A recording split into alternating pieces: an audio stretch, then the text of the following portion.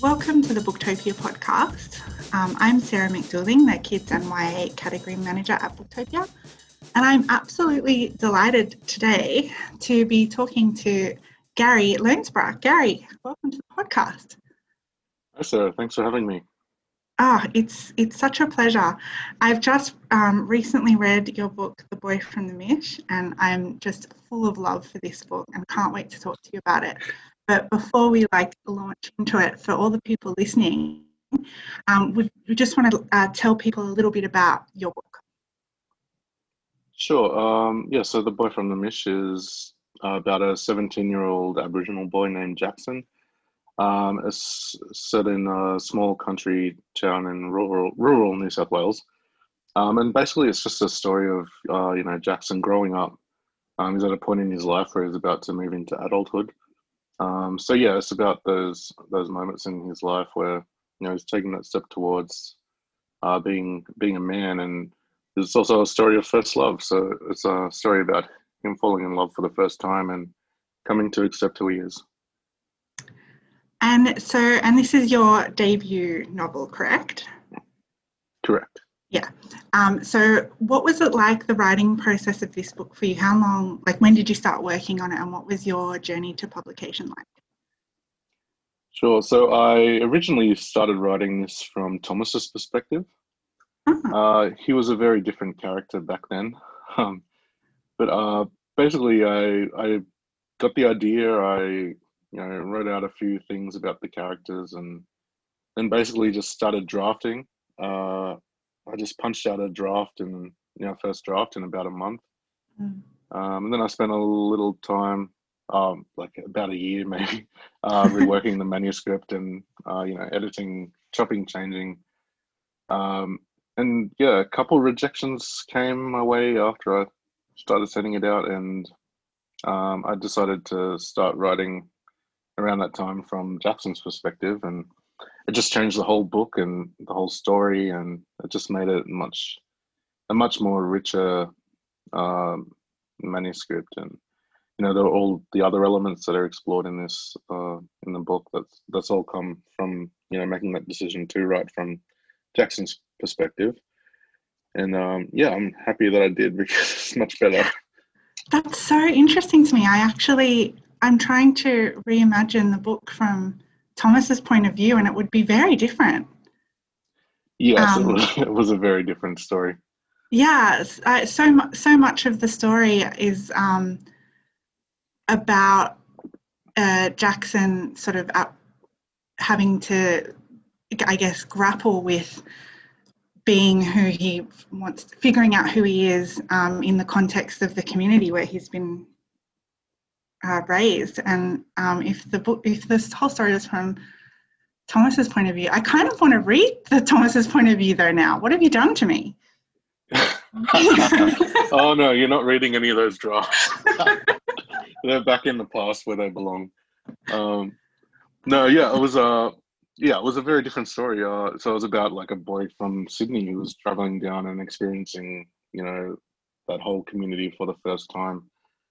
So it was very, very different. But I found with Jackson, there was just a lot more to explore. There was, he was just a much more interesting character, I think.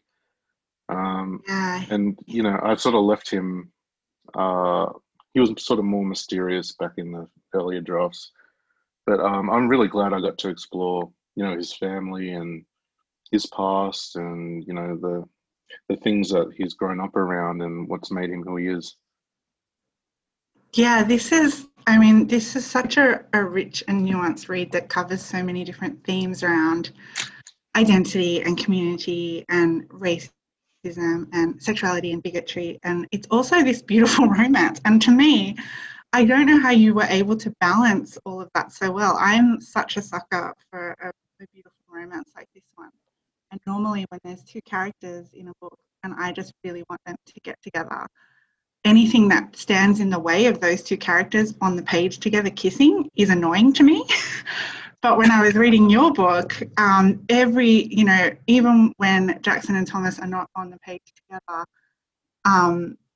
I was fascinated and totally engaged in everything that was going on with the dynamics with his friends and his family, even just his own like thought processes. I just feel like you tackled a lot here and balanced it so finely. And how difficult a process was that for you to sort of manage all of that in the one story? Well, firstly, thanks so much for saying that. That was really nice. Um, well, I guess that was all down to the editing. So, thank God for edits. Um, basically, the original story that I had was just the love story. And it was just, Jackson, uh, you know, having that internal sort of battle with himself and then coming to acceptance at the end. And so that was the whole story basically when I first went in those early drafts. And Mm. yeah, it was really through the editing that everything else came to life. Yeah, like like Ethan and the white guys in town, Yeah. that all didn't exist till the edits. Um, there's a scene in the book where Jackson gets arrested, and not to give away any spoilers. Oh no, it's not. I'm not too far into the story.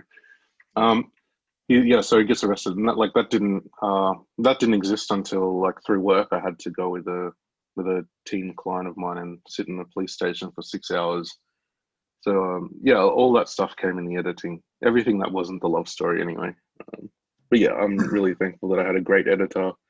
I had plenty of time to work on it, so yeah, I'm thankful for all that, and I'm definitely attributing those other elements of the story to editing. Well, it's very well done, and it's just a really exciting book. We're starting off this year, and it's one of the like I've just read a few YA books so far in 2021, and it's just such an amazing beginning. And I I read in the proof copy that I got, I read that you had set out to write a book that you felt didn't exist for you when you were young. Um, And so I just wonder, like, if I were putting together a list of, books with good representation for LGBTQ Aboriginal characters in YA, it would be your book, and then I wouldn't know what else to put on that list. And I don't know if that's my own failure in not having discovered or read others like your book, or if you are literally like one of the first. Like, what are your thoughts there? Do you feel like, has anyone done this? um, yeah, well, I definitely haven't read widely enough to say that like this is the first YA book that was written by an Aboriginal author that's featuring an Aboriginal character who's also queer. So yeah, I just haven't read widely enough to say that. But Yeah, like it might be out there, but I don't know it and you don't know it. yeah, And that's yeah, exactly. But this is the whole point. I like the whole reason behind writing it was, it's a book that I would have loved to have read as a teen. I think it would have really helped me just in general to read a book about an Aboriginal character that was written by an Aboriginal author, but at the same time also a book that featured a character who was queer and also Indigenous. And if I could have walked into a school library and found that sort of book on the shelf, I think I would have. I'm pretty sure it would have made it a lot easier for me. yeah. Um, but yeah, so yeah, I guess that's the that's the drive that I had behind it was to fill that It's gap very in the market. yeah, it's very exciting as a bookseller to hold your book in my hand and just think, wow, like I haven't read anything like this before. It's so overdue. And like the first one that lands in my hands is so great. So like I just I from your perspective, is it strange to and I mean we both admit that obviously there could be other books out there that we're just both not aware of. So but largely speaking, this feels like a kind of a first and what it's like to kind of lead that like publish into a space that has so few other examples in it. Yeah, so it's pretty scary that like I've read a review today that they said that, you know, it was like the first Indigenous queer YA story that they'd read, and you know, sort of framing it as if it's the first. But so that Yeah. is kind of scary. Yeah, I just like, I hope that it'll help people, or you know, I hope that, you know, a teen who's picks up this book and reads it can see, you know, someone who sort of reflects their experience and they can relate to and take a lot of comfort from. Yes, But yeah, everyone it is quite should scary. have those books.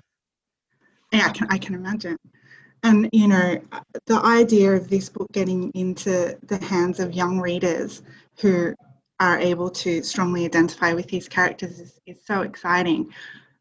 It's also, just generally speaking, for anyone who picks up this book, a really beautiful, thoughtful romance, with just so much rich things going on. Like, there's not a single, when I got to the end of this book, I was like, there's just not an area where, like, sometimes you get to the end of these books and you're like, did the main character have parents? I can't remember. Or like, maybe did they have that strong of a friendship circle, or it ends up being too much about the romance. Or this one is just like extremely well balanced, and you know, you finish it with just this beautiful hope in your heart. And I also, you know, and it hurts your heart a few times on the way through. I was really like going on Jackson's emotional journey, like figuring out, being with him as he's trying so hard to figure out who he is and like accept who he is like highly, highly emotional. And I just wonder, I mean, I imagine everyone who's reading your book is having this emotional roller coaster that I had. And you must be getting the most amazing feedback. And I just wondered, like, what have you heard from, I know it's early, but what have you heard from readers or people who've read the book so far that's really stuck with you? Yeah, I've had a lot of feedback. You know, a lot of messages from old friends that I haven't talked to in years, and you know, they've gone out and bought the book, so they've told me about it, and then they'll tell me that they really liked it or they loved it. And yeah, it's been pretty overwhelming, and I guess I'm gonna have to get used to you know, getting good feedback. But, Yeah. I think one of the best responses I've had was so I sent a copy to my Year 12 English teacher, and because he was very much a person who sort of inspired me to get back into writing. He was very passionate about books and about literature, and yeah, so I definitely feel like he played a big part in you know, how I got back into writing. Because yeah, through the teen years, I sort of drifted off into, you know, underage drinking and partying and playing footy and stuff like that. But so yeah, I sent him a copy and waited in fear for his feedback. But he sent me this really lovely email, and there's just one part I'll share from it. He you know, he's also a writer himself, so he basically said thank you, because he thinks that he can, you know, add more depth and more layers to his characters after having read my book. So he's Wow. taken a lot of inspiration from my characterizations, and yeah, Oh that my was really, gosh. really touching. That must have been amazing to hear from someone who you credit as helping you get started. Yeah, yes, it was. I may have cried when I read the email. Yeah, it was really nice. Now, the title of the book comes from a graphic novel that is features in the book that the characters are creating. And I couldn't help wondering as I was reading, because, you know, I was just like, I wish the graphic novel existed, because I would love to see it and read it. Are there any plans for that? or is it too soon to ask that, or are you at liberty to discuss that? Well, no, there's no plans to recreate that in any way. Seriously? I thought for um, sure. no, yeah, I haven't. Yeah, that hasn't been mentioned to me yet.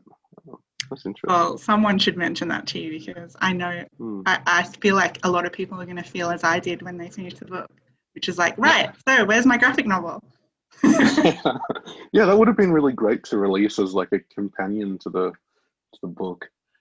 But, Ah, yeah, and again, that all came through the editing as well. There was a stage where I just needed to add more to Thomas, and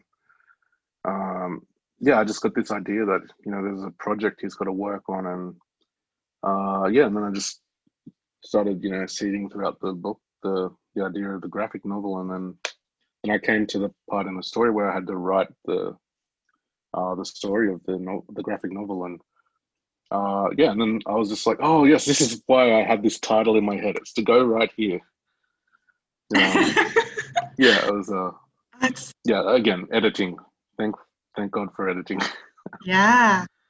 It's always so interesting to hear authors sort of say the bits that they started with and the bits that came later. And when you've only read the finished product, it's really fascinating to me. Um, so okay, so you're going to work on the graphic novel. I'm glad to hear that.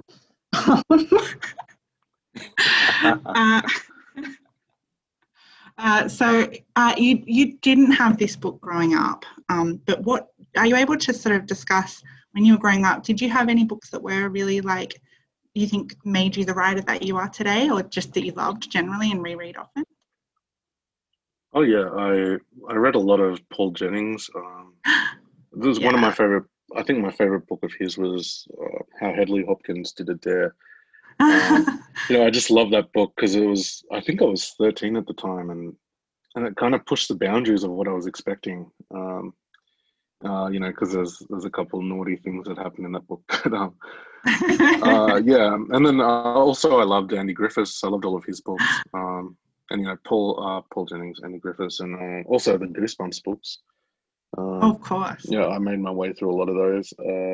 My favorite Goosebumps book was The Curse of Camp Cold Lake. I just remember that one because it was the only sort of Goosebumps book that actually scared me. Oh, Um, wow. but yeah, I in my later teen years, I came across a book called The Absolutely True Diary of a Part-Time Indian by Sherman Alexie. I remember And that book. yeah, so I'm pretty sure it's a middle grade book, but I was probably like 17, 18 when I read it, and Yeah. I just loved it because it was a story of a Native American person and growing up on a reservation, and it was so rich with authenticity, but at the same time it was hilarious, and yeah, it was just such a good read, and it was a great insight into that and into the author's upbringing, and so that sort of I guess lit a light bulb in my head that if I do want to pursue writing, I'd be writing about Aboriginal characters growing up. Um, so yeah, that definitely inspired me a lot reading that book. That's a great reading list of books to turn someone into a writer, both, really. And do you have anything that you've read lately in any genre you like that you enjoyed and would recommend to people listening to the podcast?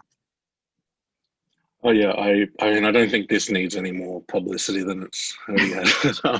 I read recently Concrete Rose by Angie Thomas. Oh, wow, I Uh, haven't read it yet. yeah, so Um, I did an in conversation event with her for Where the Wild Things Are bookshop in Queensland, wow. and yeah, so I got to talk to her about the book. So Walker Books sent me a proof copy of that, and I powered through it in like 3 nights, which is really quick for me. I'm a notoriously slow reader. But yeah, I just loved it. She's such a good writer. Makes me really jealous. But yeah, I hope I can be like half the writer Angie Thomas is one day. She's just from another world, I think. But I'm I a fan of definitely both of recommend it. your books, and I don't think I love both of your books, both Angie Thomas' books, and really. Wait, before I say the next thing, I just want to track back to Concrete Rose. It's the prequel story, correct, of Star's father? Yes. Yeah, I'm Yeah. really So keen to read 17 that. years before that you give. But yeah, Angie Thomas said that it was from a response from her readers that she started wondering like how Maverick, who's the main character in Concrete Rose, became the man he was in That You Give. So She just started Wow. exploring that story, and yeah, she got a damn great novel out of it, I must say.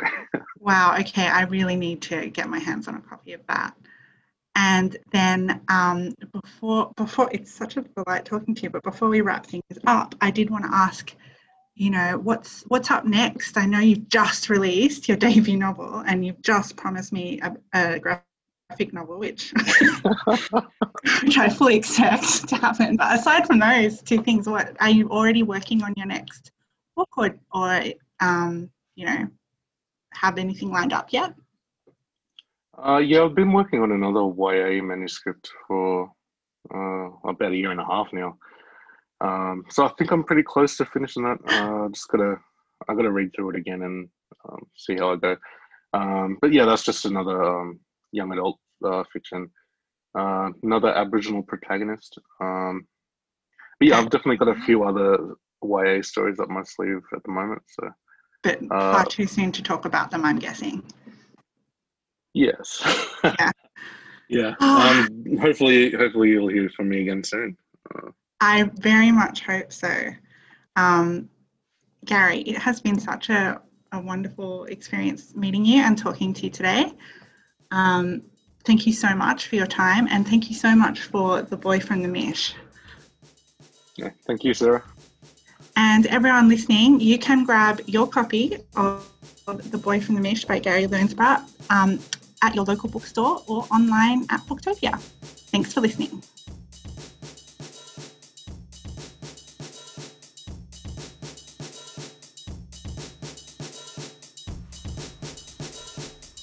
Thank you for listening to the Booktopia podcast channel. Don't forget, you can subscribe to us on SoundCloud and iTunes for free and get access to hundreds of author discussions, book analysis pieces, and more. Or, if your eyes need a workout, head to Booktopia TV on YouTube. Don't forget, for all books featured in this podcast and for access to a whole bunch of other fun content on our blog, head to Booktopia, Australia's local bookstore, at booktopia.com.au.